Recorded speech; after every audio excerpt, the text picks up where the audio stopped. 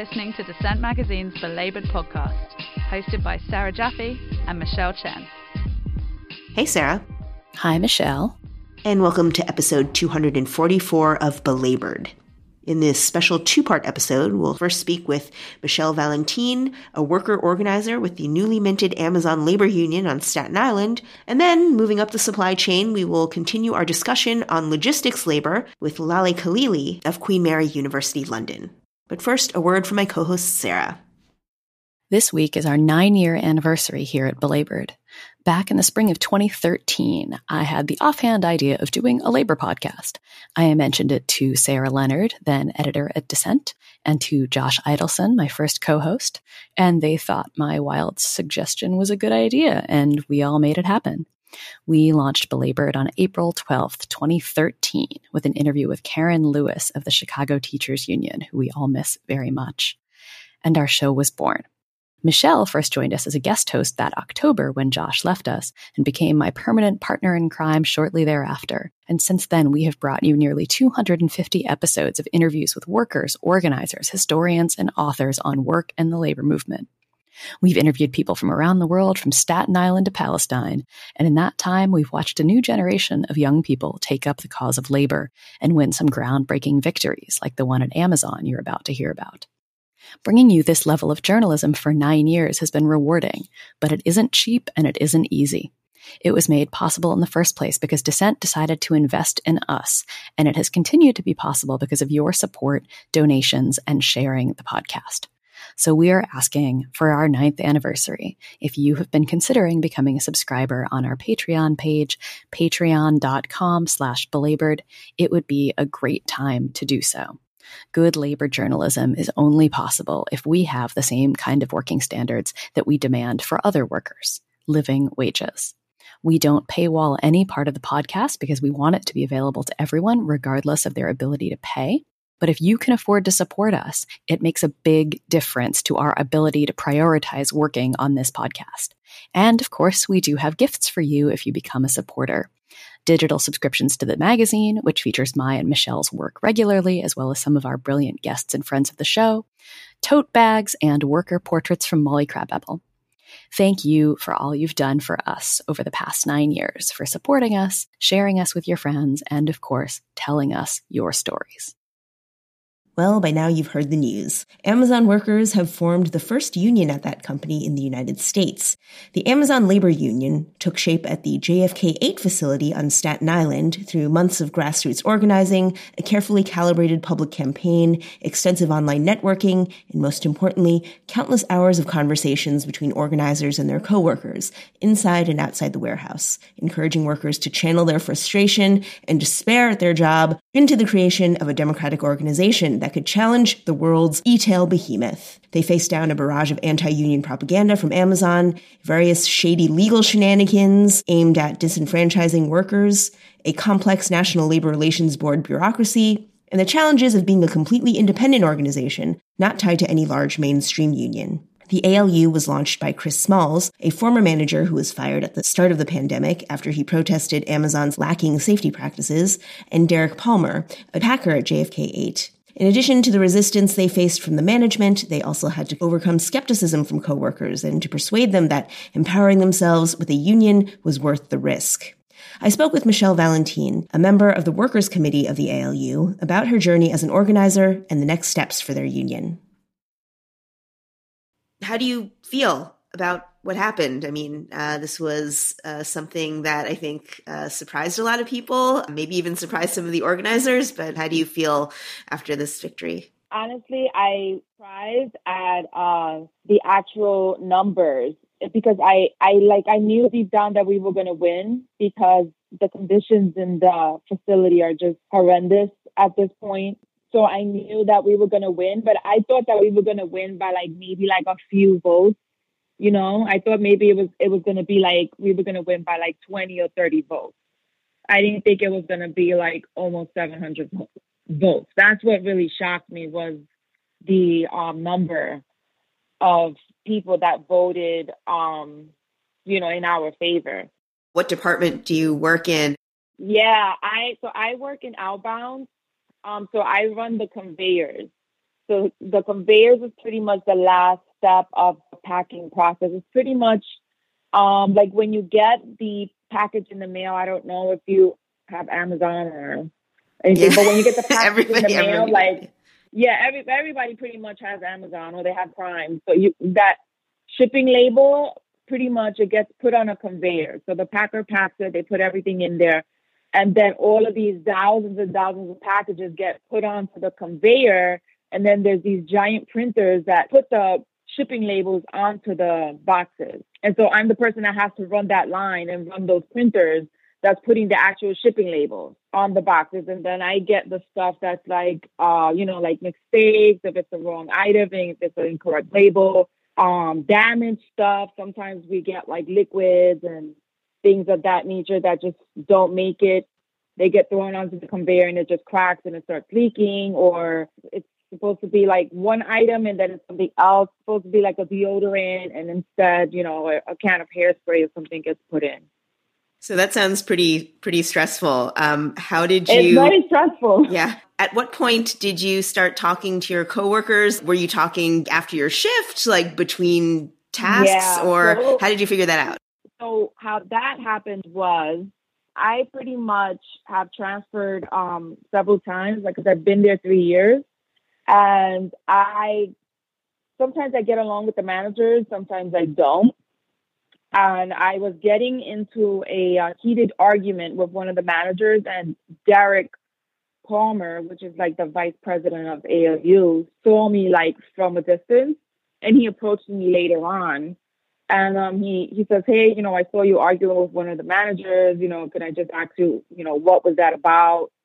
And, I told him, what it was about. I told him how long I've been there. And he's like, well, I'm part of the ALU. He's like, and we're trying to get people to sign these little cards so that we can start up a union. So that was the first time that I actually heard of it. And that was like maybe 7 or 8 months ago. And this is when he was like secretly giving out, info to like coworkers and things like that, because at that point they were still trying to keep it like undercover, and they didn't want, managers or corporate to know what was going on. But that was like the first time that I heard of it. And then from there, did you start talking to your coworkers, and how did you manage that? Yeah. So from there, I started talking to my coworkers, and then I started tabling, which is pretty much sitting at a table with a whole bunch of literature and speaking to people about the union, about what we were trying to do. I started passing out literature outside. I started talking to people outside, mainly at the bus stop, is where we could have conversations with people, since it wasn't inside of the building. Because inside of the building, you have to be very careful, because we didn't want any of the managers to see us, because it's so easy to get fired inside of the building. It all has to remain like in this secrecy type of a thing. So pretty much it was like limited to like the break rooms, the restrooms, or the bus stop. When you started talking to folks, did you get a positive response? Were people wary? Did you have to convince a lot of people? Yeah, like I got a positive response from a lot of people that I personally worked with, because since I had already been there for 3 years, I know a lot of the people that work there, and they know me, because it's such a high turnover rate that it's like the culture just isn't there, because everyone that you get hired with is either fired or they quit like within 6 months time. I mean, if they make it a year inside of the building, it's like a miracle happens, because the turnover is just so high, especially in that building. It's just so high. So if they see someone like me that has been there a few years, and they're like, oh, well, she's still here. I remember her from when I first started. So when they know that you've been there for a long time, they feel really comfortable talking to you. Even, with the managers, a lot of the managers, there's a high turnover rate with them also. Some managers are there for like 6 months and then they're gone. So, they would rather, I feel like they were more comfortable speaking to someone like me than, let's say, a manager or someone from human resources that, they've never worked with them. They don't know them. So there's always that little bit of a barrier there. Yeah.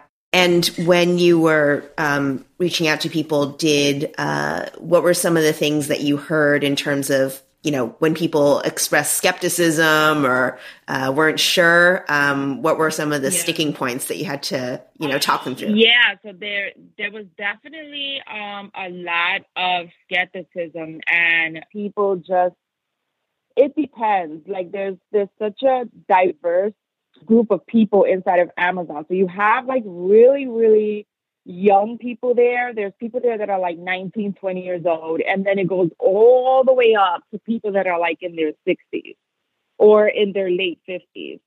And some were like, well, the older associates are like, well, we're going to be screwed because Bezos doesn't want to unionize the Amazons, and if he doesn't want it to be unionized, he's going to shut down the whole facility, and you're going to get us all fired, and you don't know what you're doing, and so it's fear, basically. Yeah, exactly. Like there's a lot of older ones that were very just like, I had a union in my job for 15 years, but they took my money, and they just took, it's like they took their own personal situations that happened with their union, or negative, let's say if it's something negative that happened with their union that they had at a previous job, and then they applied it to what was happening at our job.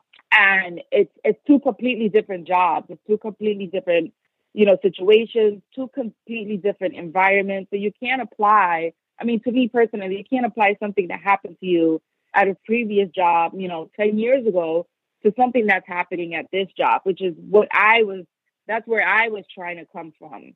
And again, this isn't an outside union. It's not like an outside union like the Teamsters or, 1199 or any other outside union. This union is actually internal, and it's going to be run by people like me that work here. And I've been here for a few years, and I'm just trying to make positive change. That's all I'm trying to do. I'm not trying to steal your money. I'm not trying to get you fired. I'm not trying to start problems between, you guys and management. And I don't want, the management to retaliate against us. There's nothing, sinister here. It's like we were looked at as if we were like sinister people. We were troublemakers. And then with the younger, a lot of the younger associates just didn't want to pay the union dues. Everything was about union dues for them. Nah, man, I'm not paying $5 for this, and I'm not paying $5 for that. I'm already holding down my own job, and I don't see how someone else is going to help me hold down my job, and I'm not paying for that. I'm barely making enough money as it is.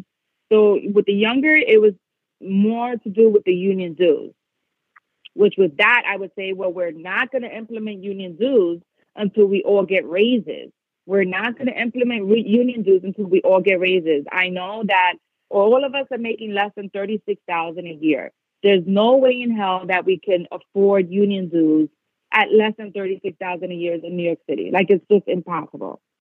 So you think that the independence of the ALU was helpful in winning people over because you are not tied to a bigger organization? Because other people might see that as a challenge. Yes. I think that was key. I think that was key, even though a lot of people felt like, well, they have no experience. They really don't know what they're doing. But then when they saw that there was a diverse group of us, because I'm in my 40s, so with a lot of people, well, she's not super, super young, so she can't be like completely stupid. You know what I'm saying? Not that young people are stupid, but a lot of people are like, they'd rather take the word of someone who's 45 than someone who's 21. Like, that's just a fact. Yeah, they know you're not just messing around, right? Exactly. They're like, yeah, she's just, she's a little bit older than the rest of them. And it's not just me. It's a few of us that are like 40 and up. So they kind of looked at us like, okay, well, these guys, I don't think they're playing any games because everyone else is just a little bit younger. So with that, it's like, they're like, I don't know what's going on here. Is this like a joke? Is this a prank? Is this something that they're doing, for a school thing? Is this like a school project that they're doing in college or something? I don't know. They think it's some like weird experiment that you're trying out on them or something. Yeah, like a weird like social experiment. I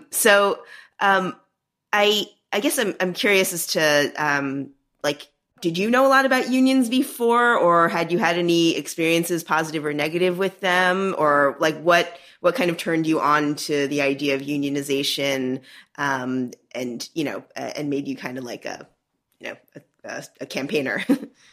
Yeah. So with me personally, I've never actually had a union at my job, but I do have friends that have jobs where they have unions. I have a lot of friends actually one of my really, really close friends works for the MTA, and she's been working for the MTA, I'd say almost 10 years now. And she tells me about her union, the benefits that she gets from her union, how much she gets paid, if there's an issue, what she has to go through, with her union and then with the MTA itself to try to resolve the issue. And I've always thought that was just like an amazing thing to have.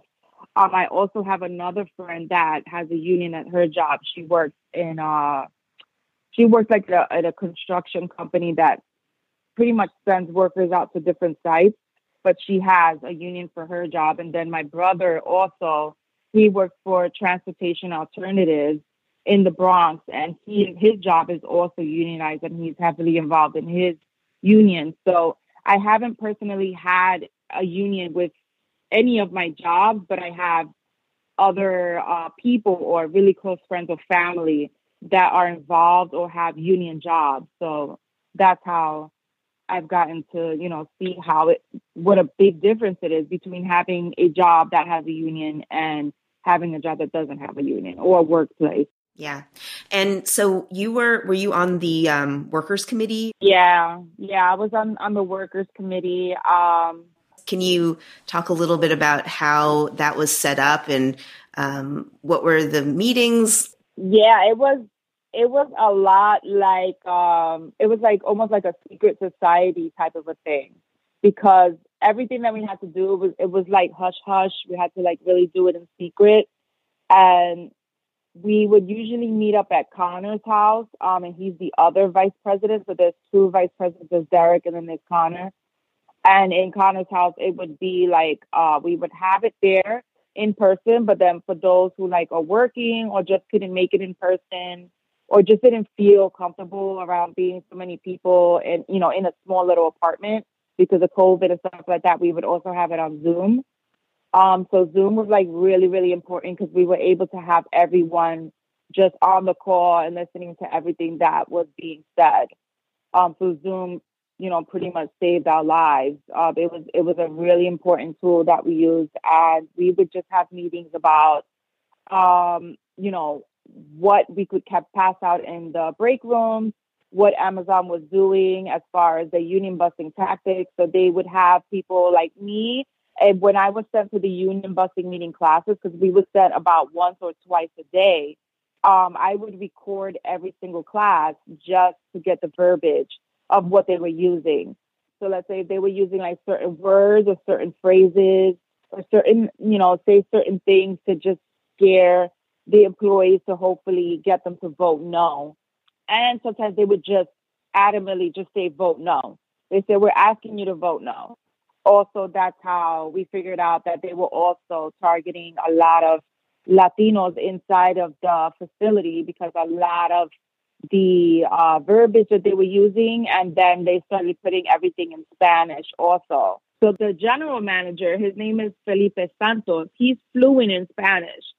So when he was saying his video for the Vote No campaign that Amazon was on for their union busing video, he would say something in Spanish and then he would say it in English. And that's when they had people like me and people like Justine and people like Casio, because we speak fluent Spanish also. So that's when we were like, okay, so you want to, use your bilingual skills to get people to vote no. Okay, so we're going to use our bilingual skills. You're like, two can play at this game. Exactly. Like, we also speak fluent Spanish, Felipe. You're not the only one that can speak Spanish. So it was just like, it was like a game of ping pong almost. Because since they were mandatory classes, all of the AOU were being sent to the classes.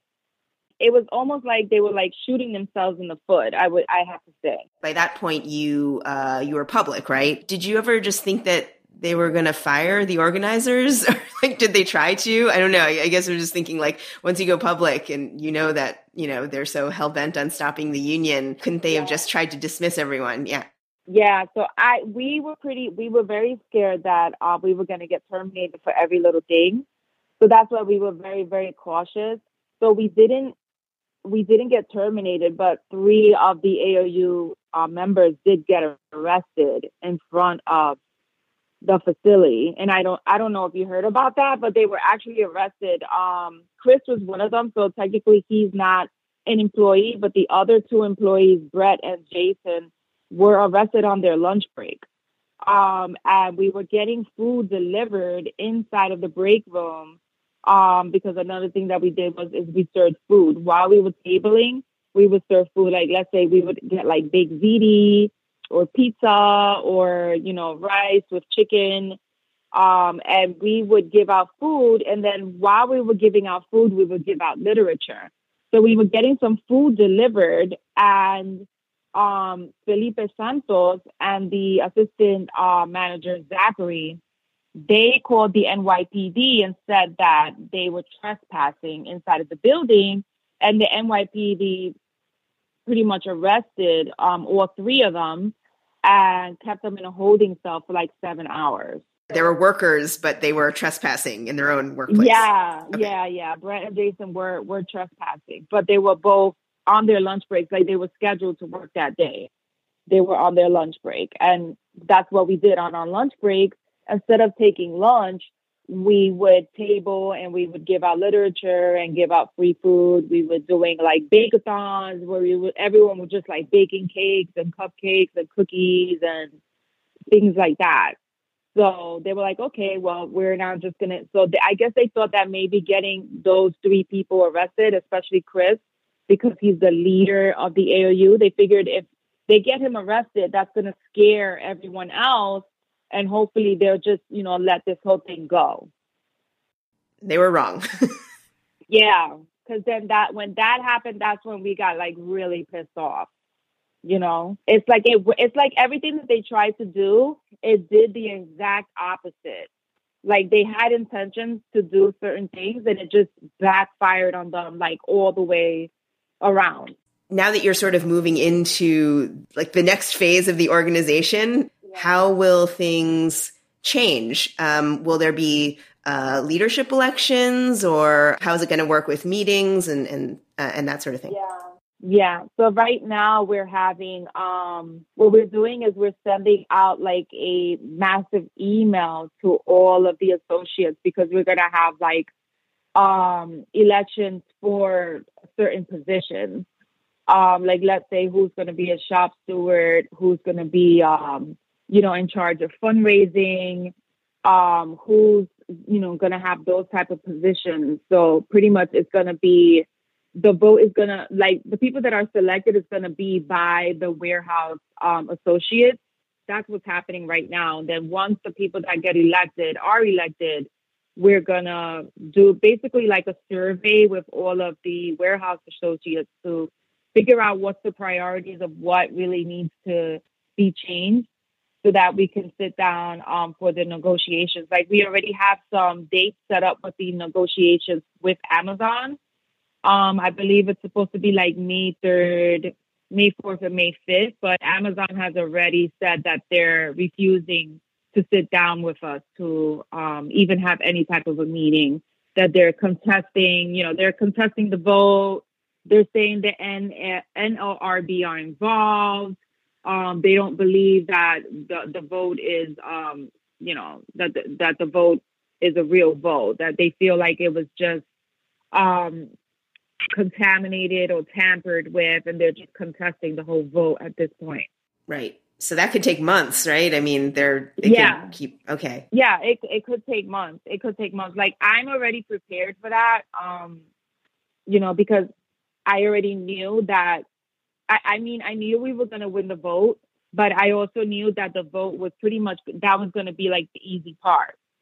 After the vote, after, we've seen as a valid organization or a valid union, that I knew that Amazon was just going to pretty much, say no to everything that we're going to say. So that's why we also have another vote coming up for the building next door to us. I don't know if you know about that. So also on Staten Island. Yeah. So it's literally right across the street from us. So where the bus stop is, like there's JFK 8 is right there, right? And then you go across the street to the bus stop, and then LDJ 5 is literally right across the street. Wow. Yeah. So that's going to happen at the end of this month. They're going to vote at the end of this month. So what we're hoping is that if we're unionized in JFK 8 and then LDJ 5 unionizes in LDJ 5, then Amazon will have absolutely no choice but to negotiate with us, because it's not only just one building, it's two buildings that are unionized. Yeah. So that's why they did it in a way that JFK 8 was going to have their vote. We got the vote. And then less than a month later, LDJ 5 is going to have their vote. Are you anticipating a lot of other Amazon warehouses also having their own votes across the country? Yeah. That's our intention. Like, after this, it's going to go to New Jersey, because Chris and Derek, they're originally from the Jersey warehouses. So they started off in New Jersey. So those are their original warehouses. So they really want to get those two warehouses in New Jersey unionized, because they were there, for years. That's where they started, and it's personal for them. They had transferred over to JFK 8 thinking that there was going to be opportunity in JFK 8, because they weren't able to move up in management in the New Jersey facilities. So they thought that it was a facility issue. They, along with, many of people that work for Amazon, think that it's just one facility. We were like, oh, it's just this facility. Maybe if I transfer to another facility, I'll have more opportunities. Maybe it just won't be so extreme in another building. And then when you transfer to another building, you're shocked, because sometimes it's even worse. And that's what happened to Chris and Derek. They transferred to JFK 8, and JFK 8 actually turned out to be 20 times worse than the New Jersey facility. It's interesting that now, like, you're kind of turning it back on them, right? Because if you've worked at all these facilities, then you know people at all these facilities, and you can hopefully help organize them. Yeah, exactly. That's what, that's what we're going to do. Like, as far as trying to get Amazon to negotiate, because if it's just one building, one building isn't enough. Like, we know that. This like, one little building to Amazon is like, it's like 50 cents in their pocket, pretty much, because Amazon is just such it's an octopus. It has affiliates everywhere. It just bought MGM Studios for like $8.6 billion. So, they have affiliates. They're getting into the healthcare industry. I mean, they have Prime TV. It's Prime Music. They have a whole section that they just sell, like books and student equipment and things of that nature. And, a lot of affiliates, a lot of friends. They make a lot of donations to a lot of organizations. The warehouse is just like a teeny tiny little piece of the pie. A lot of their money comes from the services they provide as a server for a lot of things. So they're providing the technological infrastructure. So exactly, they're like a tech giant. Besides, so it's a very strange combination of labor and tech combined. I know you can't, go over all the things that piss you off about working at Amazon because you'd be here forever. But maybe like one key thing, like one major point that you want to see addressed in contract negotiations, which will happen eventually, hopefully. Yeah. So, I mean, the main thing right now that I think is for me and everyone else right now are the wages. And the wages is so important because of inflation, and especially living in New York City, the prices of everything has just like tripled. As far as gas, groceries, even basic utilities like Con Edison, National Grid. And, the wages is a major, major problem. And it is to the point where it's not just that we're struggling, it's that we're not paying our bills. We're just not paying our bills. If you even get the rent covered, it's like a miracle if you get the rent covered. So a lot of people are, have subsidized living. A lot of people are still living with their families. If they're not living with their families, they have like a ton of roommates. There's no one actually, unless it's maybe like an older person that, has already worked 20, 25 years and they've already, there's a lot of people there that have gotten their pensions already, because they're retired, they're retirees. So they're just pretty much paying, to pay their mortgage, gas, car note, groceries, things of that nature, because they already got a pension. But to me, the number one thing right now are the wages. The wages have to be raised because it's not matching up with the amount of labor that we're putting in. I remember earlier in the pandemic, when Chris Smalls was first fired, that there were a lot of protests over safety. And it seemed like the pandemic was really actually kind of like motivating a lot of people to challenge the conditions there. Do you think that the pandemic was, maybe like the upshot of the pandemic is that it kind of forced people to think really hard about their conditions at work and made them, want to organize? Yeah, I think the pandemic definitely was something, it was a major, major thing that had to do with it, of course. I mean, the pandemic I think it's pretty much what pushed the entire union movement was over the pandemic, because they weren't being honest about how many people were catching COVID inside of those facilities, and they weren't letting people take time off. So they were pretty much, willfully exposing everyone to COVID-19 and acting like it wasn't a big deal, and it's just, you have to understand that when you expose someone or you willfully expose someone to COVID-19, you're exposing the entire family, because a lot of these people go home and, they live at home, either with their parents or they're living with their husband, their wife, they have kids. They have other relatives that are in and out of the house. So, if you catch COVID-19 inside of the facility, then you're going to bring it home to your family. And then it just goes on from there. So I think that the pandemic definitely is the main reason why everything started. Yeah. And lastly, do you have a message for anyone who's, whether they're at Amazon or any other business that isn't unionized so far? Any words to encourage them, or advice, or anyone who's thinking about organizing their workplace? I think that definitely strength in numbers. There's definitely strength in numbers, and it's okay to know that you deserve more. That was Michelle Valentin, a member of the Amazon Labor Union Workers Committee. And if you want to see more of our coverage of Amazon, check out our Belabored live recording from April 9th during the Amazon organizing effort in Bessemer, Alabama, our interview with Dania Rajendra of the Athena Coalition in episode 195, and our report on the Amazon walkouts back in 2020, plus other coverage elsewhere at dissentmagazine.org. The workers at the Philadelphia Museum of Art voted to form a union in August of 2020, but they are still, right now, working without a contract almost 2 years later. This past weekend, they held a rally to demand a fair contract, and I checked in with Nicole Elizabeth Cook, a program manager for graduate academic partnerships at the PMA and a member and trustee of the PMA union. So the union saga at PMA has now been going on for a little bit of a while. For people who haven't listened to earlier episodes of Belabored when we discussed this, or maybe need a refresher, tell us where things are now and sort of how long it's been ongoing.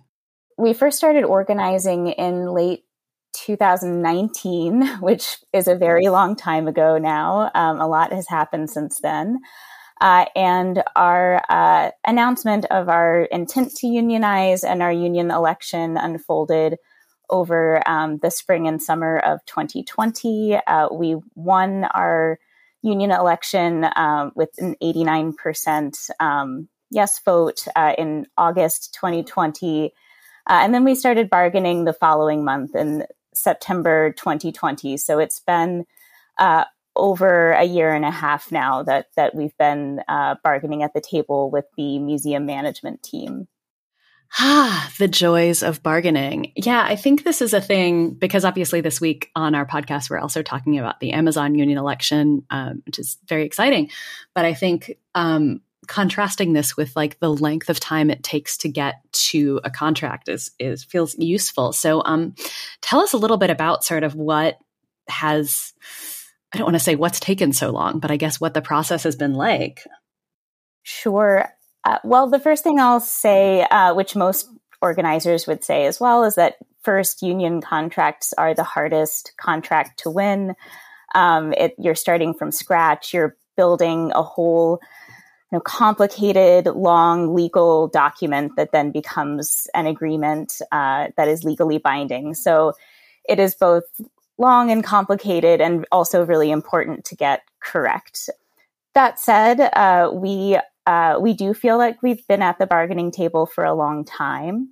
And I also think that the general attitude on the part of the senior management team that's specifically involved in bargaining has not been that interested in kind of compromise at various points. There are certain kind of sticking points that we're getting to now that have been sticking points since early on, and kind of they're sort of in this handful of things that are left on the table at this point that we don't have agreement on.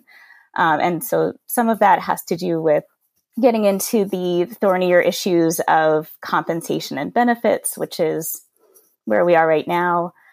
Then some of it has to do with non-economic issues. And specifically, we would like to include in our contract a section where the museum agrees to uphold its own sexual harassment policy. I think that's really important to a lot of our members because just around the time that we started organizing in earnest, there was also a major sexual harassment and other forms of harassment scandal that came out in early 2020, where the New York Times reported that multiple mid-level and senior level managers at the museum were harassing their staff in various ways. And so we think it's really important that there is a part of the contract that has to do with protecting staff at the museum from sexual and other forms of harassment. And that's one example of a non-economic issue that the museum management team has really refused to budge on so far. I wish I was surprised. I always wish I was surprised. Yeah. So this weekend, you all had a rally, an event.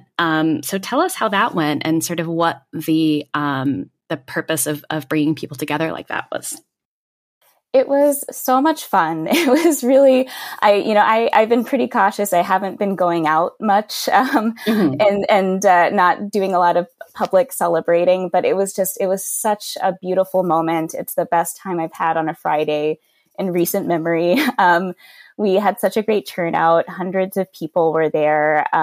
We had politicians come, local artists and other union members, union siblings across the city.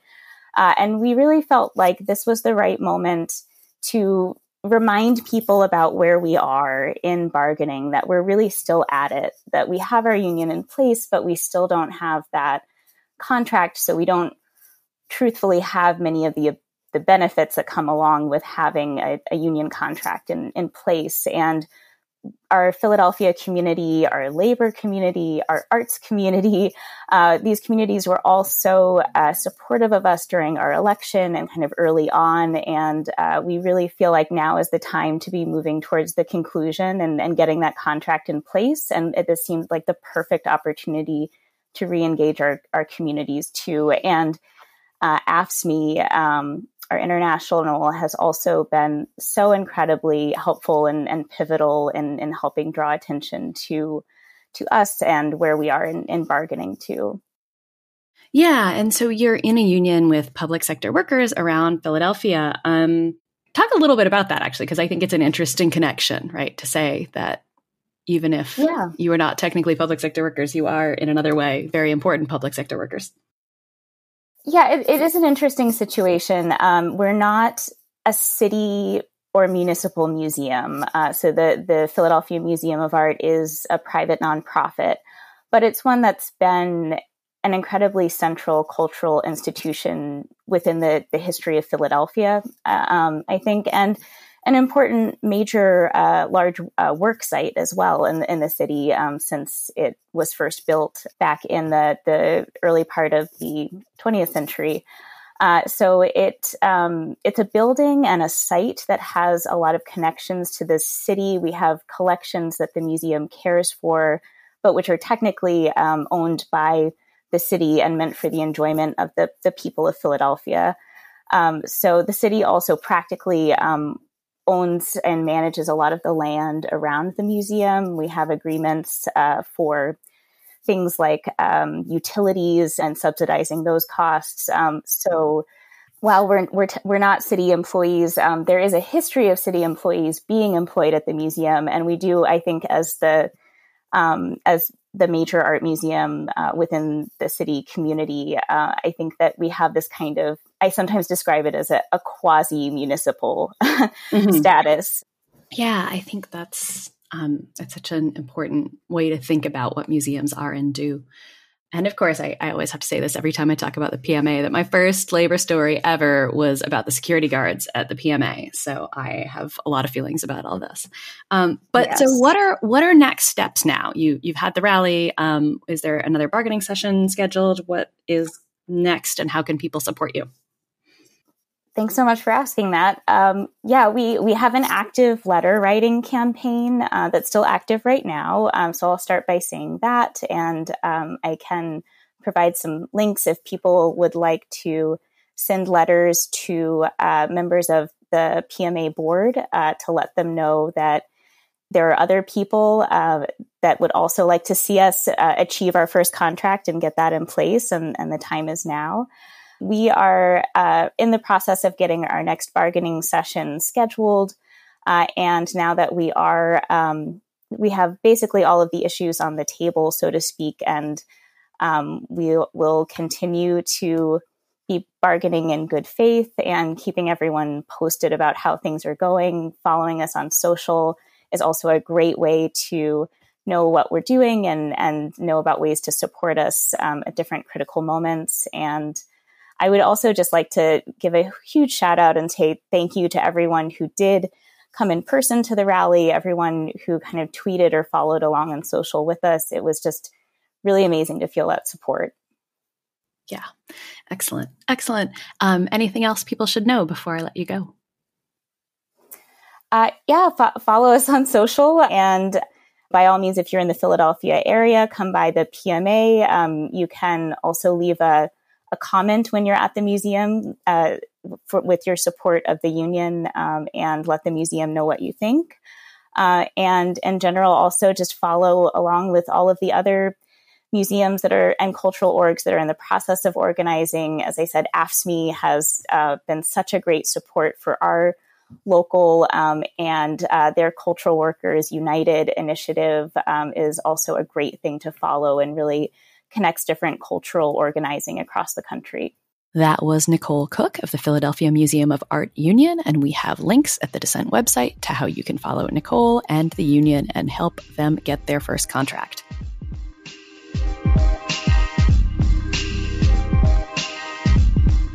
Last episode, you heard a little bit from today's guest as she joined us to discuss the firings of 800 workers by P&O Ferries in Britain. This week, we are pleased to bring you our extended conversation with the brilliant Lala Khalili, Professor of International Politics at Queen Mary University of London and the author of Sinews of War and Trade, Shipping and Capitalism in the Arabian Peninsula from Verso. Her book illuminates the way colonialism, war, and globalized capitalism have shaped the world we live in and how our world continues to be shaped by struggles happening far away on the Arabian Peninsula. This conversation is part of our ongoing intermittent series on the supply chain, logistics work, and organizing. You can listen back to our recent interviews with Beth Gutelius on warehousing, Steve Viscelli on truckers, and Charmaine Chua on global shipping. And now, here's Lala Khalili. So talking about Dubai Ports World is a great way into all of the issues in your book, getting it start as a port management company, but also doing all of these other things, buying these companies that are these old colonial shipping companies.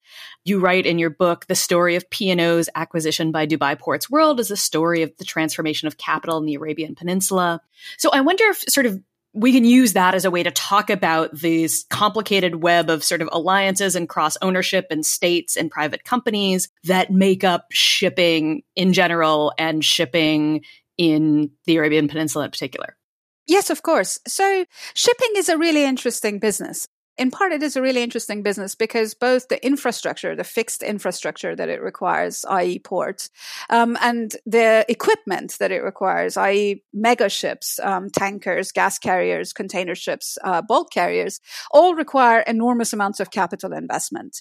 And that means that often the kinds of companies that make the kinds of investments in both the infrastructures and the ports tend to want to protect their capital in all sorts of interesting ways, which means that in a lot of these, when we're looking at shipping at the top end of most of the business, what we see is an enormous amount of private or family-owned businesses in the shipping area, or state-owned shipping because of the capital requirements. And in the case of the ports, we see increasingly securitized consortia, sometimes with local governments or regional governments or states having a stake in this, but increasingly also private firms having essentially the sort of the majority control or ownership. More often control rather than ownership over these ports. And this is the case, that the kind of opacity and lack of transparency in this business and sort of the secrecy within the business is not limited to the Arabian Peninsula, which of course is what my book is about, but it is also all of these companies. So the top three biggest shipping companies in the world are located in Europe, Maersk and MSC and CMA CGM, and all of them are family-owned businesses. So in fact, the public has absolutely no right to look into the businesses that they take up. And they themselves, these shipping companies, enter deals with various kinds of port management companies. And the deals that they enter with the port management companies means that they get preferential treatment for their ships in that port, but also they emerge out of establishing certain domains of business. So Maersk has its own, Maersk is a Danish company, but it has a Danish-Dutch port management company called APM Terminals, which is a major terminal operator, container terminal operator in a lot of the world. And of course, the kinds of decision-making that goes into that business is determined by where Maersk wants to do business, but where also the business is. So in a sense, that is important. What is interesting about Dubai Ports World is that it is now the fourth largest port management company in the world, after three companies, which are, two of them are based in China, in Hong Kong and China, mainland, and the other one is based in Singapore, and then it's Dubai Ports World. And Dubai Ports World has become such an enormous sort of a monster of a port management company, in part because it is based out of Dubai. It is owned by, largely, if once you peel off all the different layers, it is owned by the ruling family of Dubai. And it is, in a sense, a kind of a transformation of Dubai from a small merchant city-state into one of the major entrepot ports between Europe and Asia, and one of the significant, most important important sort of ports of transit for goods to be spread throughout the Middle East and South Asia and East Africa. And so Dubai Ports World has essentially becoming a kind of a regional capital powerhouse, which, like any other mega capitalist business, takes advantage of the less powerful and of course the proletariat that make that labor possible. Right. And I find so much of this history so fascinating, and I wish we had more time to sort of get deeper into it. But I did want to talk about one of the things you write about so well in this book is the way that states and colonial power paved the way for capital accumulation, the way that these markets and indeed the ports are not natural, but are constructed sometimes very much against nature. So I was wondering if we could talk about sort of the Port of Aden as an example of how power shifted over time and how these ports are sort of constructed and then deconstructed. Absolutely. The Port of Aden, which sits on the corner, one of the almost southernmost corner of the Arabian Peninsula and overlooks the Horn of Africa. It sits on at the entrance to the Bab al-Mandab, which is the entryway into the Red Sea going towards Suez Canal. And so it essentially sits astride about 12% of the world trade going through that port. It is, you would imagine the Port of Aden to be one of the most significant ports in the world. But of course, it has been destroyed into rubble for the last, over the course of the last 6 or 7 years. But more importantly, Aden was historically, a millennium ago, it was a significant port for the transportation of things like frankincense and hide and other kinds of goods that were produced, agricultural goods as well, that were produced in the mountains of southern Arabia.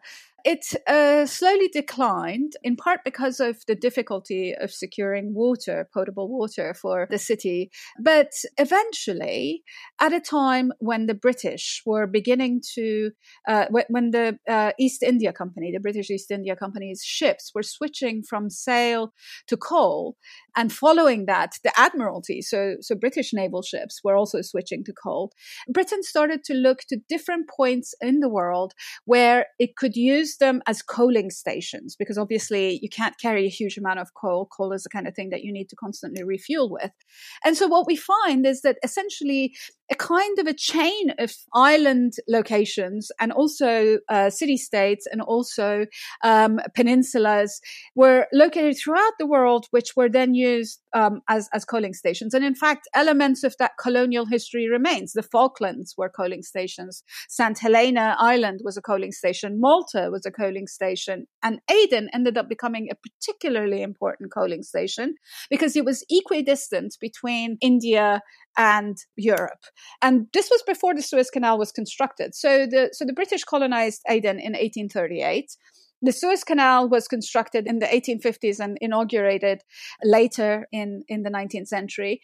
And for that reason, Aden ended up becoming this enormously important linchpin in British Empire. At some point, it was the fourth largest fueling port in the world after London, New York, and Liverpool. And once coal switched to oil, it continued to be significant because of its proximity to the oil sort of producing regions of the Gulf. And there was a major refinery there. And so it continued to have this role. And then, of course, Aden ended up decolonizing. There was an extremely ardent anti-colonial struggle that started there in earnest after the Second World War and really picked up in the 1950s. And the British treated it with extraordinary brutality, torture, and violence. And once the country decolonized at the end of 1967 and beginning of 1968, the British packed up and left, but they also shunted all of the businesses that they had there to Dubai. And so what we find is that Aden, which has this extremely felicitous location, which has a harbor that is naturally deep and naturally still, protected, sheltered from the wind, and which it has, it continues to sit astride Bab al-Mandab and halfway between Asia and Europe. And so despite all of this, Aden retreated. What we also find is that in the interim, there has been an attempt, no longer by the British, but by actually regional power, and particularly Dubai Ports World, to get a handle on Aden, to get control over Aden. And they've not been able to. They tried to do so in the 1990s, and they had such terrible management of the port that eventually they were forced to give up their contract over the management of the port. And I think in a way, it feels like a terrible payback against Aden, that it has been destroyed to the extent that it has by the Saudi Emirati coalition against it. Because it seems to me that it could be an enormously important port. It still is. It has one of the most active labor movements anywhere. It has a very vibrant civil society, and yet it has been genuinely bombed into submission. Yeah, I was going to ask you if you could tell us about the strike in 1948 there that you write about in the book, because I thought it was such a fascinating story. So the 1948 strike begins in part because the workers in the British petroleum facilities there were, at the time it was Anglo-Iranian Oil Company, were actually very concerned about the pay. And the pay was outrageously low.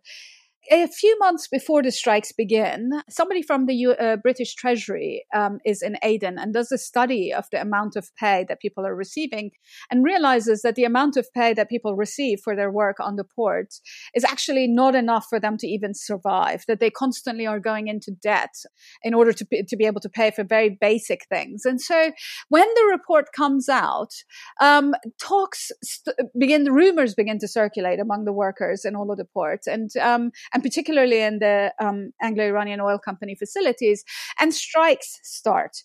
And the strikes are happening through whisper networks because, of course, there are no unions there. And these strikes are essentially wildcat strikes. And they begin to spread not only in the British Petroleum or AIOC facilities, Anglo-Iranian facilities, but also in other bits of the port. And what is really fascinating about this is that the rumors are that there's a very large population of Somalis that live in Aden, in part because Somalia is literally 13 miles away across the Bab el-Mandab. And it was known that the Somali workers who had histories of unionization and organization in Somalia and Somaliland, that they were, to some extent, were very active in the act of mobilizing. It was also particularly interesting because these whisper networks, the kind of strikes that were happening in all sorts of places, were also affecting the work of goods being brought in by the merchants. Some of these merchants were local merchants, some of them were British, and some of them were Parsi Indian merchants that had established businesses there. When the strike happens, of course, the Anglo-Iranian Oil Company is very concerned, in part because there are huge ships that are traveling from the Pacific and from Asia, carrying passengers, because at this point, people are still traveling. When they travel oceanically, they're traveling by sea. And of course, there's also post-Second World War demobilization is happening. And also pre- and post-partition, sort of preparing for Indian partition is happening. And so there is a huge number of ships that are crossing through, that are going through at the time of the strike. And so the Anglo-Iranian Oil Company really wanted to be able to continue refueling, but the strikes were preventing it. There are interesting bits in the archival documents where the office workers in their white shirt sleeves were going out onto the port and trying to refuel the ships. What is really fascinating is that once this happens, the headquarters of Anglo-Iranian in London orders the company in Aden to raise the prices. But this is met with enormous anger by the local and Indian merchants in the area, because they feel that the Anglo-Iranian Oil Company is throwing them under the bus. And there's some really interesting exchanges in these texts where, for example, a Parsi merchant complains that what the Anglo-Iranian is doing is reducing the prestige of white man's laws. And so what you find is this kind of an intense brew of anti-colonial fervor. That is certainly elements of it traveling there from the Horn of Africa and from India. Some of it is very, very natively produced by Yemenis and Adenese who have now been exposed to forms of mobilization. And what is really interesting is that one of the lawyers that eventually ends up representing some of the workers, Abdullah al-Asnaj, ends up being quite a significant anti-colonial figure in the next 2 decades. And so this is 1948, this port strike ends up being an extremely significant moment in sort of that process of decolonization in Aden. Yeah. There's a million things I want to get into, but I wanted to start with sort of talking about, because you mentioned the Port of Aden having this vibrant labor movement, I wanted to talk about the way these ports get constructed in places that make very little physical sense for them to be, in part to get away from some of those vibrant labor movements, right? And the way that they end up getting sort of separated into these weird zones and the issue of free ports and all of that. So yeah, I guess I wanted to start out by sort of just asking you to tell us a little bit about how some of these ports are constructed. Maybe Jebel Ali is a good example, and how the labor that goes into constructing them and then keeping them running gets sort of separated out from the rest of the country. Yeah. So one of the things that is really interesting about Jebel Ali is that it boasts about being the largest man-made harbor in the world. And of course, that boast is true. Jebel Ali was the construction in Jebel Ali really started in earnest in the 1980s. And in fact, at first, it emerged as a kind of a warehousing site for another port in Dubai, Port Rashid, which is actually more centrally located in Dubai itself. Jebel Ali is about 50 kilometers away from the sort of the central core of Dubai itself. And what is also significant about this was that the location of Jebel Ali was chosen not only because of geographic or economic considerations, but because it was hard up against the border with Abu Dhabi. And it was chosen in that moment where the Emirates were federating, so Dubai, Abu Dhabi, Sharjah, and a number of other smaller and poorer Emirates were federating into United Arab Emirates. And of course, the two biggest ones, Dubai and Abu Dhabi, had border disputes. And so this, by putting Jebel Ali where it is now located, almost on the border with the Emirate of Abu Dhabi, what the Emir of Dubai was doing was ensuring that border was, that his Emirates border was pinned to that location. But it originally started off essentially as a free zone for Port Rashid. And then as time went on and a variety of wars in the region essentially increased the significance of Dubai as a port of transit, a kind of a neutral port of transit for all of these different wars. The war between Iran and Iraq, the subsequent Desert Storm US war on Iraq, and the, all of the various other subsequent conflicts, Jebel Ali grew in size. Dubai also ran out of oil fairly quickly after it discovered some. And so its focus on what it had done and done well as a merchant economy over the course of centuries or decades continued thereafter. Now, what is interesting about the construction at Jebel Ali is that, of course, it sits, like all of the other ports on the Gulf, on a body of water that, unlike, for example, where Aden is located, it's quite a shallow body of water. It has a sandy bottom, and the sandy bottom is very subject to currents. So in order for you to be able to actually get a ship into Jebel Ali, you have to get these ships, which have increasingly deeper and deeper drafts. They are deeper and deeper, especially when they're laden. You have to get them into these channels that have been dredged in order to be deep enough to be able to accommodate these very big ships. And you have to constantly dredge them because when the shamal wind, which is like a harmattan, blows across, it not only causes sandstorms, but it also affects water currents, which affects the subsea sand, which affects the depth of the water in that location. And so you constantly have to dredge this. In addition to that, you obviously have to have things like breakwaters, and you have to have these concrete harbors. And so you have to have huge amounts of concrete that goes into this. And of course, as your listeners know, concrete is made with a cement and aggregate. And aggregate is a mix of sand and gravel. And it has to be, in order for concrete to be quite strong, the aggregate has to be very unevenly shaped and also of different sizes in order for that concrete to be able to hold. And so the best kind of sand that can go into concrete is actually river sand or beach sand, so water eroded sand rather than wind eroded sand. And so in order for that construction at Jebel Ali to happen, as it has done for example, Singapore, huge amounts of sand has had to be imported from places which have riparian economies. Places like, for example, Cambodia or Myanmar, where they have major rivers. And so these major rivers, in fact, need to be essentially dredged and huge amounts of sand taken out of them in order to be transported into there. What that results in is, of course, environmental damage to these places. In addition to that, you have to have huge amounts of labor that goes into the construction of these ports. And of course, what you find in Dubai, as you do in most of the Gulf, is that much of this labor is migrant labor that has been brought in that does not enjoy the protection of a union or any form of labor laws, which are deportable, easily deportable. Unions are banned. Direct action is banned. And so, of course, what you find is an extremely coercive regime of exploitation to which people acquiesce, in part because, of course, remittances are so central to the survival, not only of these households, but also of some of the countries from which these workers hail. Yeah, you write about the racialized hierarchy of labor that, again, started under colonialism and the way that like workers are sort of moved around in order to find the formula for the most exploitable labor, I guess. Yes.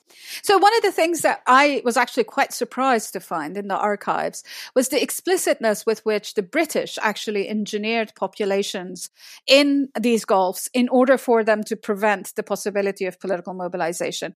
There are specific texts where the British Labour Attaché is writing a letter to the American Labour Attaché for the Middle East, who's based in Beirut, and who says very specifically that we cannot have more of these Arabs working on these ports, because if we have Arabs, for example, from Palestine or from Jordan or from Syria or Iraq or Egypt, that they could demand things. And if they're from the countries that have nationalist governments, those nationalist governments could agitate on behalf of their workers. And so there is a very explicit way in which they talk about how they can bring in workers that don't speak the same language, that can be oppressed in these particular ways, in part, and exploited in these particular ways, in part because their governments are so desperate for the remittances that they're quite happy to send those workers over there and they won't raise hell. And so you see this kind of an engineering of population of workers happening. You also see that whereas the British encouraged the establishment of unions in Aden, in Bahrain to some extent, and in Kuwait to some extent, because they thought that what the unions could do would be to channel workers into a kind of a more corporatist form of unionization. What they found was that even in those places where they tried to sort of have these docile unions, they absolutely failed. Whereas in the early parts of the post-war era, they had these, the establishment of unions was something that they were encouraging. From the 1950s onwards, they were like, no way, you cannot have unions because they will essentially agitate. And that was actually written into the laws of many of these places. Mm-hmm. And so unions have been banned. What we see now is really interesting modes of organizing where, for example, the unions in both Kuwait and Bahrain are only allowed to recruit among nationals, and they're only allowed to recruit in state-owned companies rather than private firms. But they're beginning to sort of organize, not with representative organizations of the workers there, but with their unions back home. So like, for example, enter agreements. There's an early career scholar by the name of Alex Budrukas, who's written really interesting stuff about this, about how these kinds of organizations, but for example, between Kuwaiti and Filipino workers, can actually protect the Filipino workers in Kuwait, despite the fact that the unions in Kuwait cannot recruit Filipino workers. That's really interesting. What is the kafala system? Because we've heard about this in terms of, I think people may have heard about it in the construction of stadiums in Dubai. But what is it and how does it work? So the kafala system historically emerged as a kind of a form of noblesse oblige. It emerged in the pearling era, when a lot of these smaller emirates on the Gulf were one of their primary outputs was natural pearls that were found in the Persian Gulf. And the noblesse oblige process in this was that if you hired somebody to work for you, you were responsible for their food and drink, and essentially they were beholden to you for their work. So it was a kind of a feudal, if you will, set of relations. That was again written into the laws, labor laws of these emirates by the British, once the British entered protectorate agreements with these emirates, which they held until 1971 for most of the emirates, 61 for Kuwait. And the kafala system essentially means that there are very strict laws. You are recruited if you're from some part of the world where sends workers to the Gulf. You're recruited by recruitment agencies. Your passport is taken up by your employer. And once you are employed by that employer, they are responsible for you, and it is impossible for you to go looking for a job. So this is it's essentially a visa system, which we see elements that are similar to it, actually, with, for example, seasonal worker visas in the US or in the EU. So these are similar kinds of things. But of course, the problem is that in most of the Gulf, there are no mechanisms for overseeing whether or not even the minimal kinds of protections that the kafala laws put into place are observed. And so what we find are that workers are brought in large numbers, their passports are confiscated, they are subjected to enormously terrible working conditions. They're often put up in barrack-like existences. They're not allowed to bring in their families. And because they're bachelors, they are banned from certain parts of the city because people don't want them. There's an entire kind of a mythology that they harass people around them. And so they are very much physically limited, and they are exploited to the nth degree. And of course, they cannot leave that particular employer because their passports are held and they are beholden to that employer. Now, one of the interesting things is that whenever international events happen in one of these Gulf countries, various kinds of labor organizations, both local, regional and global, try to use those events as a leverage in order to get the laws changed. So there was some minor adjustments made in Qatar, for example, in response to the World Cup, stadiums being built there. But the extent to which such pressure can actually work, and whether or not those regulations that sort of try to soften the effects of kafala, in fact, they don't tend to be enforced. Even the minimal amounts of it don't tend to be enforced. Right.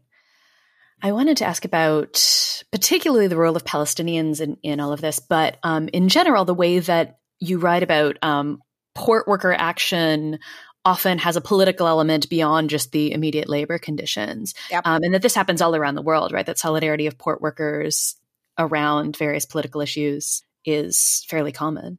Yeah, it is really amazing because, of course, you often find that unions are very directly political. Tim Mitchell, in his amazing book, Carbon Democracy, precisely argues that it is all impossible to separate out the sort of the bread and butter issues, workplace issues, from larger democratic issues. And he talks about the sort of the mass democratic apparatuses that emerged out of, for example, coal workers working in large numbers and being able to have leverage over the political system. So that separation between bread and butter issues and political issues is also something that has to be artificially enforced, and we really don't see it. I certainly didn't see it in my archival work. The affection with which the workers in the Gulf held Palestinians is obvious throughout all of these documents. In fact, I have to make sure that I name somebody here. I'm examining a PhD soon by a young scholar out of Exeter called Kanwal Abdelhamid, which is precisely about these forms of both labor and students mobilization on behalf of Palestinians. And it is fascinating to see that for them, the Palestinian cause was not solely a political cause. It was actually an economic cause as well, because they saw it as a modality through which a kind of a rapacious capitalism was coming in and enforcing particular forms of geopolitical alignments in the region. And so, of course, this is all happening during the Cold War. And you do have vibrant underground or semi-covert socialist and communist organizations operating in a lot of these states.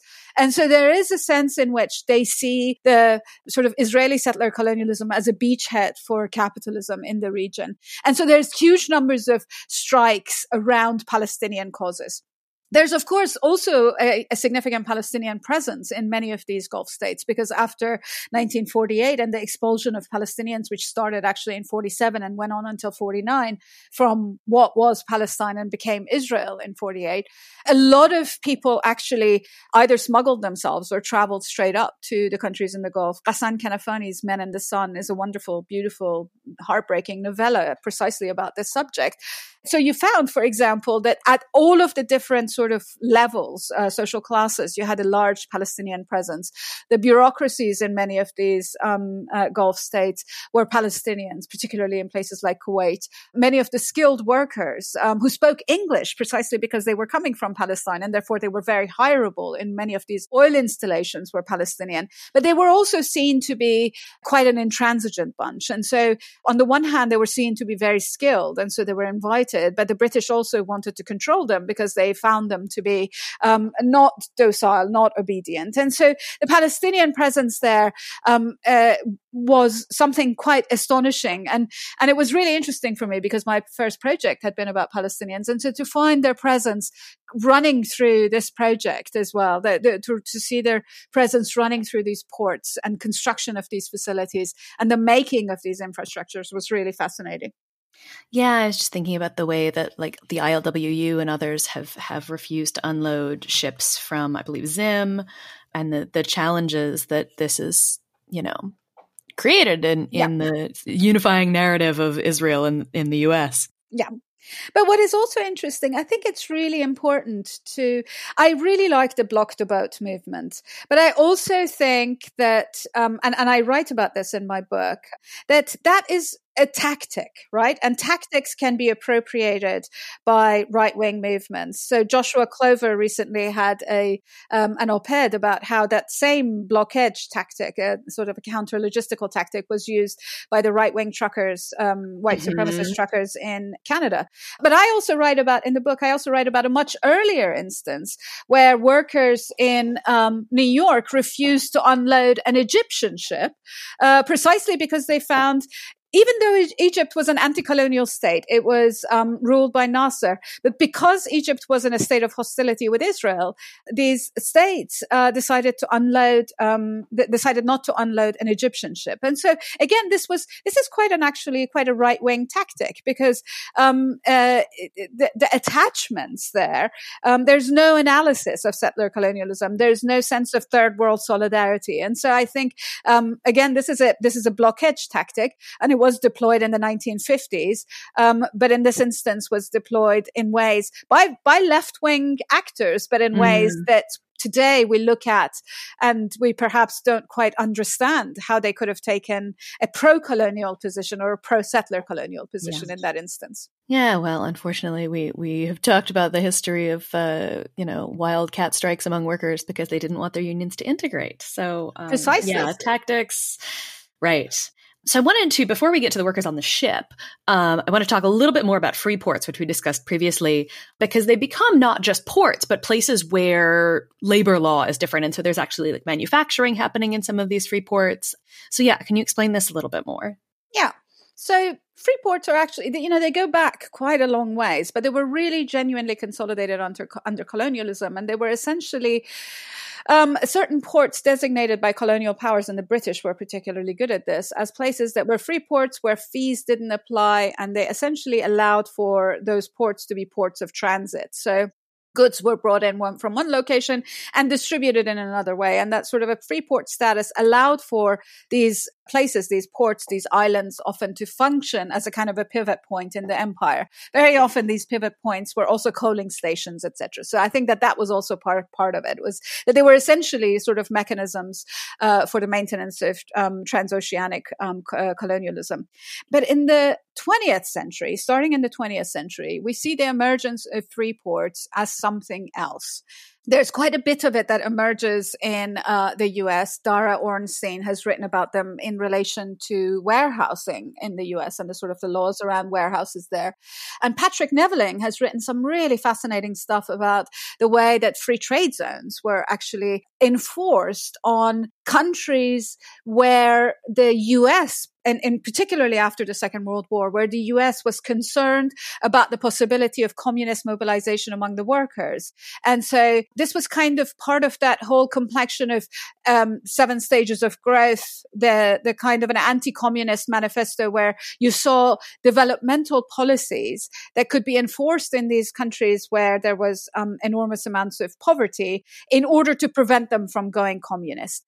And so what Neveling found in his work was that there was an entire complex of sort of consulting firms that went into these places and they set up free trade zones, often around ports.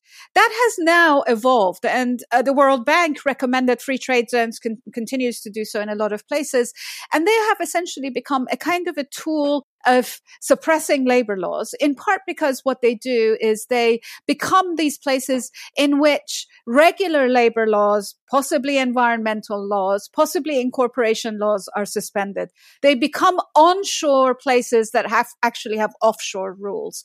And often a lot of these free trade zones emerge around transport infrastructures, in part because they become sites of manufacturing and services. And of course, those transport infrastructures facilitate the transportation of goods that might be required for those manufacturing. And so you see, for example, around Jabal Ali, a massive free trade zone in which those laws are suspended.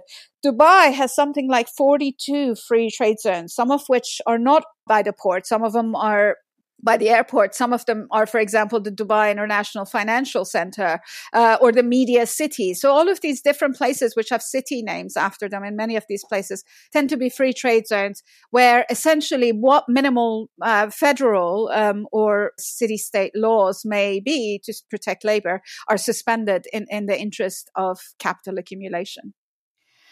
Joy. So to the ship, we had Charmaine Chua on several weeks ago now talking about container ships, but I wanted to talk about tanker ships. Yeah. Which you write about, and that will get us into oil at the end here. But and the way that tanker ships have also gotten massive and operate with much less labor. But yeah, can you tell us a little bit about that history and the way they run? So what is really interesting is that many of the things that we recognize as kind of travesties of labor exploitation aboard container ships were actually first experimented upon on tankers. Tankers, sort of ships that carried oil not in barrels, but rather as bulk within the hull of the ship, emerged quite early on in the 20th century. And their shipping, the Shell Trading Company, which was actually a trading company, not an oil exploration company, starts to buy oil from Azerbaijan and wants to ship it through the Suez Canal to Asia. And so what is fascinating about that is that in order to do that, they found that it would be much more cost effective if they had the oil carried in bulk in the hull of the ship. There had been a precedent for that on Russian rivers by the Nobel family, famously of the Nobel Prize. And of course, one of their brothers, the brother who endowed the Nobel Prize, was an inventor of TNT. But the other brothers were actually in the oil business in Azerbaijan, which was part of the Russian Empire at that point. And so the Nobels were the first to actually invent these tankers.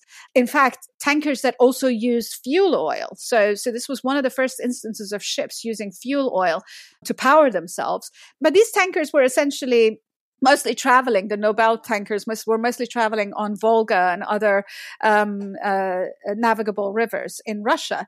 What Shell Company did was to actually transform this business into a transoceanic one. And so the first ship that they had, Murex, went through the Suez Canal and arrived in the port of Singapore. And there was an entire infrastructure that was built around that. Now, what was interesting about this particular transportation event was that it, of course, showed that, number one, it is possible for ships to burn fuel oil. Number two, this was much more efficient than coal. So the amount of refueling needed and also the amount of fuel that needed to be carried on board the ship was less than what it would be for coal. Number three, it was much easier to load and unload a ship because all you had to do was essentially attach a hose to the hull of the ship and load it up with oil, rather than have people carry coal on their backs or even with cranes into the hull of the ship. And so it became clear that this was a significantly easier commodity to transport. Of course, the problem was for this commodity was that despite the fact that Shell showed that it could cut labor back, it was one of the first major instances of shipboard automation. One of the problems was, of course, that most things that operated with coal would have to be adapted to operate with oil, number one. And number two, you'd have to have infrastructures in order to be able to receive the oil and in order to be able to sell it on. And so one of the, again, innovations of Shell was that even before they ever sent out the Murex on, the first transoceanic tanker, they had built up storage and pipelines and receiving areas at the port of Singapore in Asia.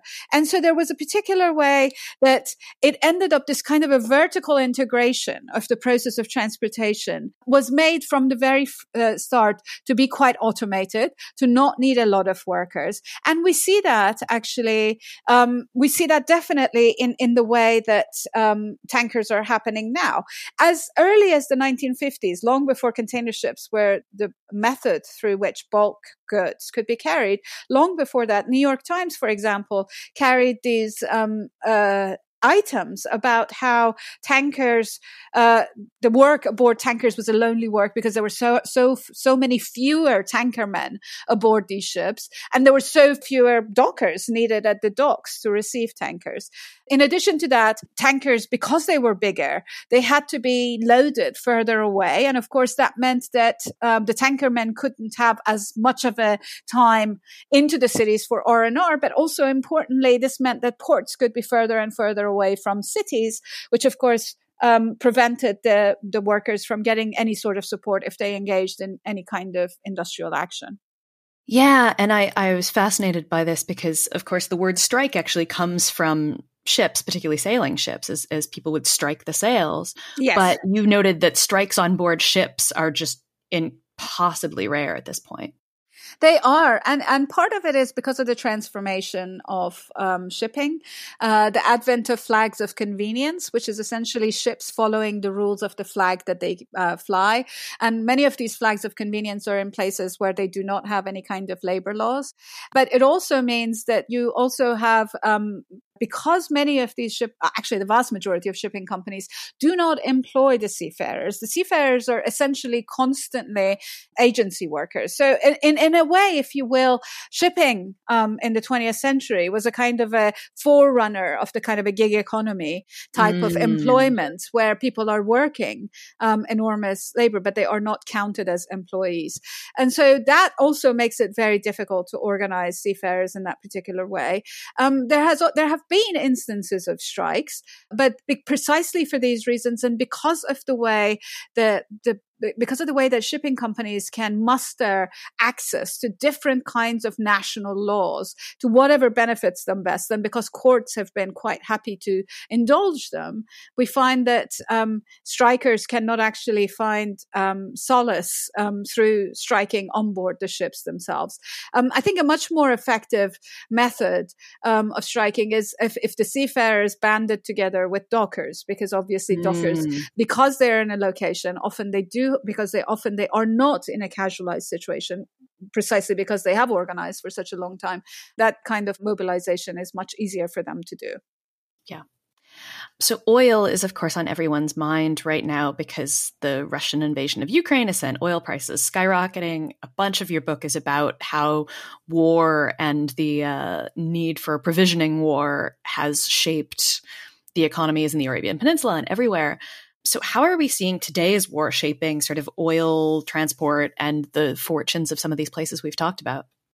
So it's really interesting because just today, just before I actually started speaking to you, I saw a news item about the International Transport Workers Federation mentioning that there are about 1,000 seafarers right now trapped on ships on the Sea of Azov, unable to leave and actually quite endangered. And we hear about sort of the bombings of cities and ports, but we haven't really, unless you're looking for it, which of course I'm looking for it, we haven't heard very much about the bombings of ships, and there have been a number of seafarers that have been killed because of missiles that have been fired at their civilian ships. And so there's quite a lot of seafarers actually in danger at this moment. We also have interesting seafarer actions that are going on in some places where, for example, in the UK, unionized seafarers refused to unload a ship carrying Russian gas. And interestingly, they used that occasion to also complain about flags of convenience, because that particular ship that they refused to unload was carrying Russian gas, but it was flagged to a flag of convenience. And therefore it fell through certain governmental loopholes around sanctions on Russia. So we're finding these interesting ways that labor is affecting this. What we're also finding interesting is that, of course, in Europe, Germany and Italy in particular are dependent on Russian natural gas for not only the provision of energy, but also for industrial work. And they, of course, questions of petrol, etc. Since the Russian invasion of Ukraine, there has been some changes to the way that the pipelines operate. So Germans stopped receiving natural gas through the pipeline that runs through Ukraine, but they do still continue to receive Russian natural gas through pipelines that come through the Baltics. But there has also been an increase in Algerian and Norwegian natural gas provision to the continent. And of course, we're now seeing also the US putting a huge amount of natural gas on ships and shipping it, actually. This had already started happening even before the invasion, in part because of the incredibly high natural gas prices in the run-up to the invasion, which has just gone up through the roof further. So there's a lot of, in terms of, in maritime sense, there's quite a lot of movement that is going on ships, transporting oil and gas to Europe and also to other places. What is, I think, quite disheartening through this process has been, and this is unrelated to shipping really, is the extent to which the increase in the price of oil and gas, which partially has to do not necessarily with any diminution in the amount of oil and gas that is flowing, but rather with the speculation in financial markets on hydrocarbon derivatives and options. Because of that, the prices are going up. And what we're seeing is that a lot of countries that just a few months ago in COP26 made some kind of a highfalutin, high-minded promises to the protection of environment are actually undermining all of their promises by, for example, subsidizing petrol, by, for example, reducing the amount of taxes on petrol, etc., including the British government. And so this is unrelated to maritime stuff, but what we're seeing is a kind of the devastating long-term effects that that the war can have in environmental terms, but also in labor terms. Yeah. Well, I did want to bring in environmental terms for my last question, because you write about this sort of element of fantasy in ports and shipping, and particularly the fantasy of getting rid of the messiest element of the whole process, which is, of course, still human labor. And so I do think climate change plays into this question, more supply chain disruptions. Do you have any sort of last thoughts about where we might see these fantasies of automation playing out and where workers will still be necessary and be able to sort of throw a wrench in the gears?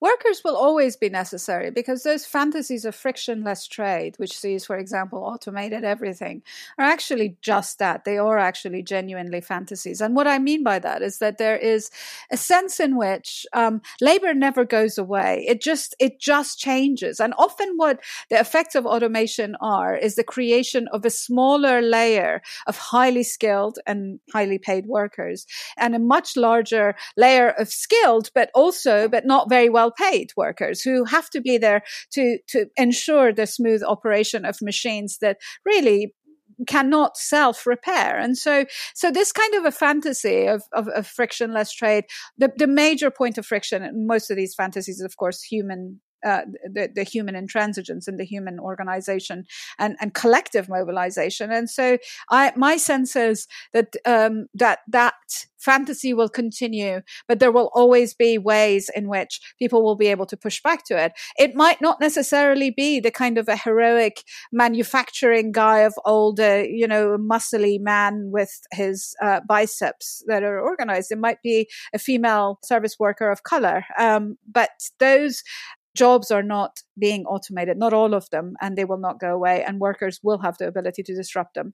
As other scholars have shown, the best way that they will be able to do so is through organizing in coalition with community organizations. Katie Fox Sodas has written about this, but also organizing across and along the transnational supply chains, because it is really important that these forms of transnational solidarity are maintained. Without them, capital can crush one group of workers in one place and shift its business to another. We need better transnational solidarity. You're listening to Belabored, a Dissent Magazine podcast. Links to articles mentioned in this episode may be found at dissentmagazine.org.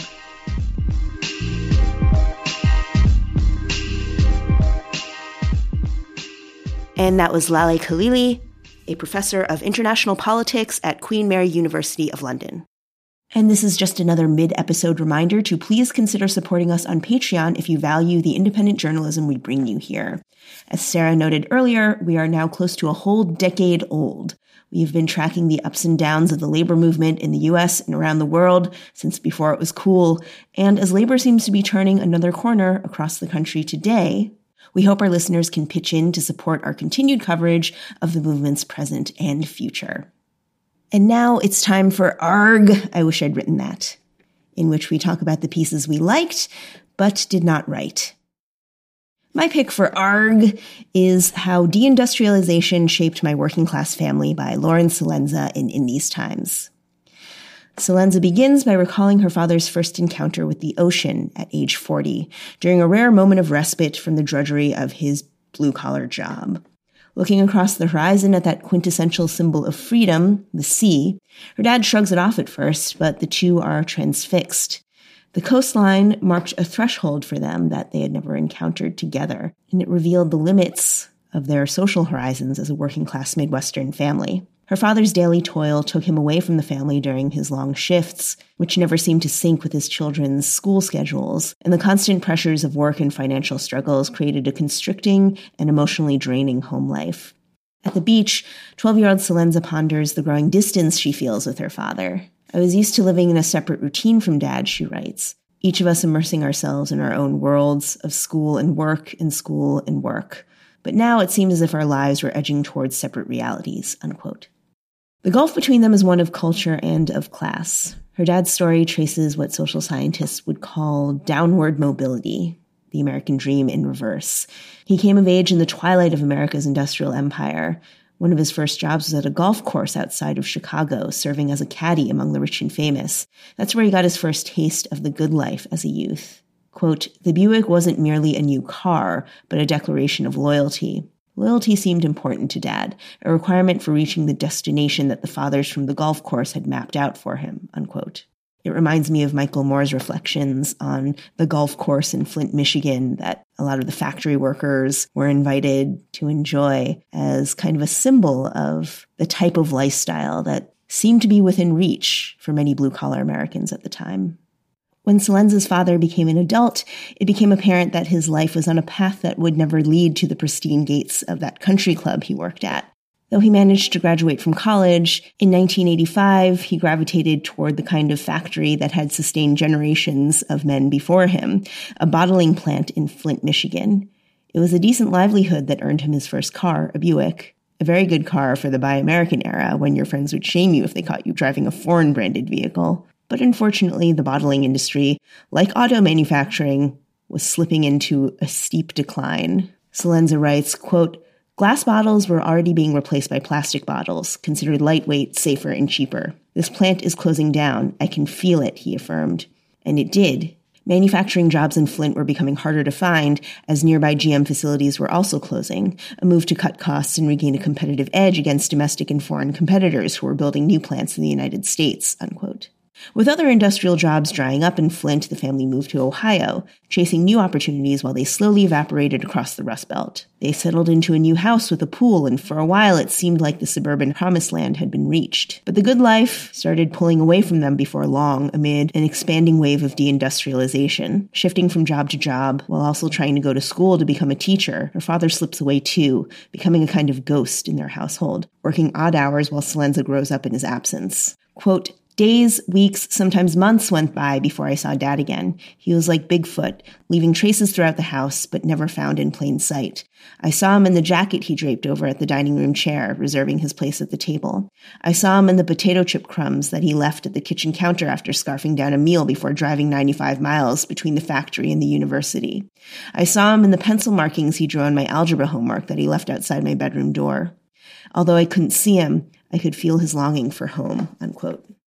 The one other liquid that appears throughout the piece, besides the ocean, is the, quote, sugar water that her dad bottled.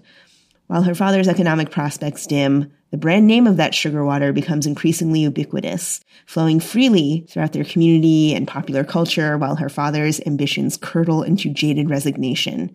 That sugar water fuels them with a high that blunts the dull pain of chronic economic insecurity. He teaches his daughters, quote, in this world, people want everything in excess, built on status. They believe greed is good, unquote. Salenza concludes with advice her father gave her on that road trip. He said, quote, get an education and find a career that won't consume you. Never lose sight of a world beyond your own. And no matter what, help others to never lose sight of this too, unquote. And Salenza did follow her dad's advice. She went on to work as a designer for Google. She also helped to organize the union at Google's parent company, Alphabet. In the end, though, both father and daughter built their work lives in a somewhat similar way, employed by ubiquitous brands that helped define their respective generations. And they both ended up working jobs that threatened to consume workers with exhaustion and alienation. It's just that her dad was at a factory and she was at a tech giant. Fundamentally, the story of Salenza's father's struggle in the Rust Belt is also the story of Google's rise in Silicon Valley. It really is, just as her dad said, all about money and power making the world go round. Regular listeners to the show might be aware that I wrote a book that came out a little over a year ago, and while it focused in closely on 10 different types of work, I definitely had others I wanted to write about. One of those never-written chapters for Work Won't Love You Back was on musicians. Pre-COVID, I had vague ideas of going on tour with a band to be able to describe in detail the struggles of mid-level artists to make ends meet through constant touring. That chapter didn't make it into the book, and I never managed to write it as an article, so I literally went arg out loud when I saw this piece at Stereogum titled Why Are Musicians Expected to be Miserable on Tour Just to Break Even? By Zach Schoenfeld. The piece responds to a viral Twitter thread from the band Wednesday, which tabulated the costs of going on tour. Wednesday, Schoenfeld notes, are a relatively successful indie band, yet playing at South by Southwest actually cost them money. A South by Southwest representative told him, quote, all official showcase artists are offered a registration package which gives them access to the conference, showcases, and artist-only areas. Domestic artists are given the option to receive a cash payment in lieu of the registration package. The cash payment for a solo act is $100 and $250 for bands. Most artists take the registration package. End quote. How insulting. $250 for a full band to play a show? Registration for the event as payment? But, Schoenfeld notes, it seemed that a lot of fans just expected the band to be miserable and broke as the cost of, well, being a musician. The thread, he writes, quote, provoked lots of dismaying responses from people essentially blaming the band for not sacrificing all worldly comforts or pulling themselves up by their bootstraps or whatever. Sleep in the van was a common refrain. Other disheartening replies included shower at trucker stops and being in a band is supposed to be a slog. Others chastised the band for spending money on an Airbnb. End quote. Fans aside, though, other musicians told Schoenfeld they related and shared some of their own experiences. Musician Ella Williams, who performs as Squirrel Flower, told Schoenfeld, quote, lately she's been reflecting on the tension between thinking about music as an art form that brings her joy and thinking of it as a job. I think this whole conversation ties into that, Williams notes, because it's hard to have to look at it as a job. But at the same time, you need other people to look at it that way to respect you, end quote. This is the challenge of creative work. People expect you to do it out of love, and most musicians do love it. And yet the realities of touring are anything but fun and far from a vacation.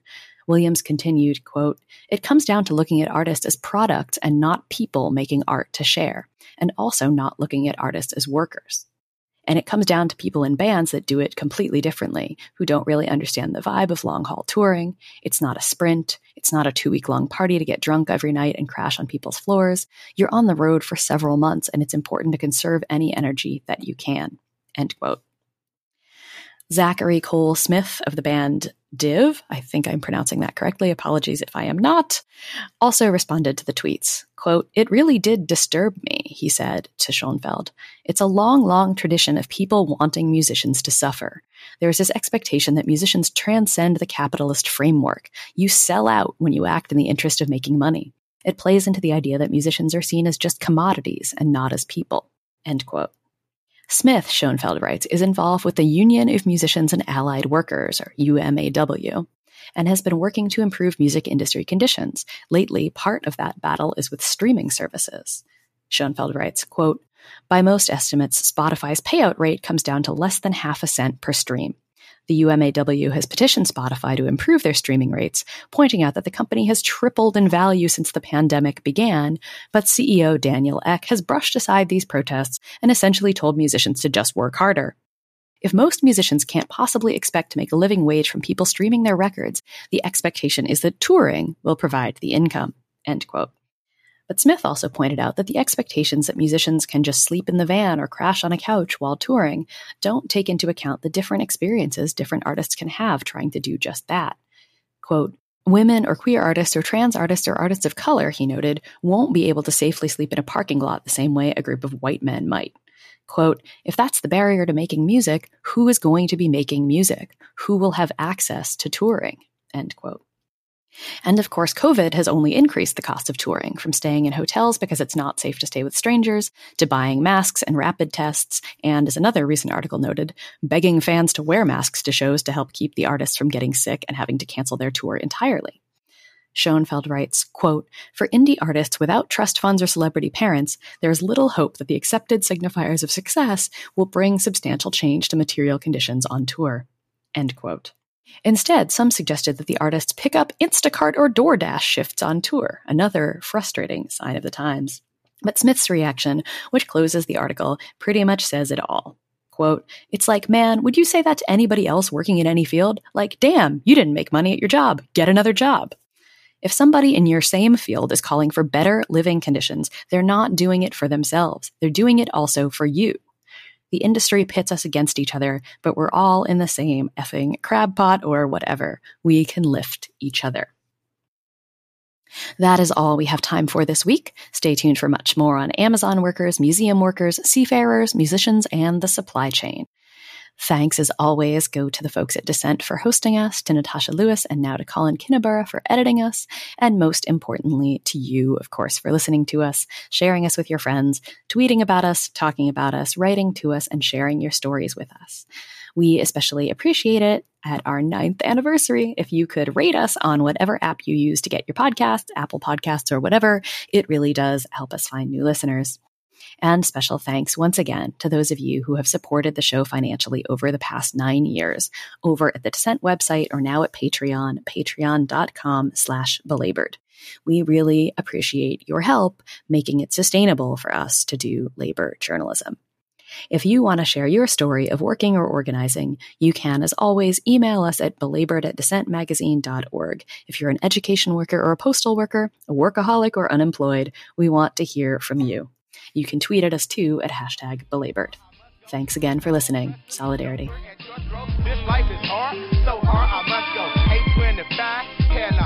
You've been listening to Dissent Magazine's Belabored podcast. For the entire archive of past episodes, visit dissentmagazine.org. Join us online using #belabored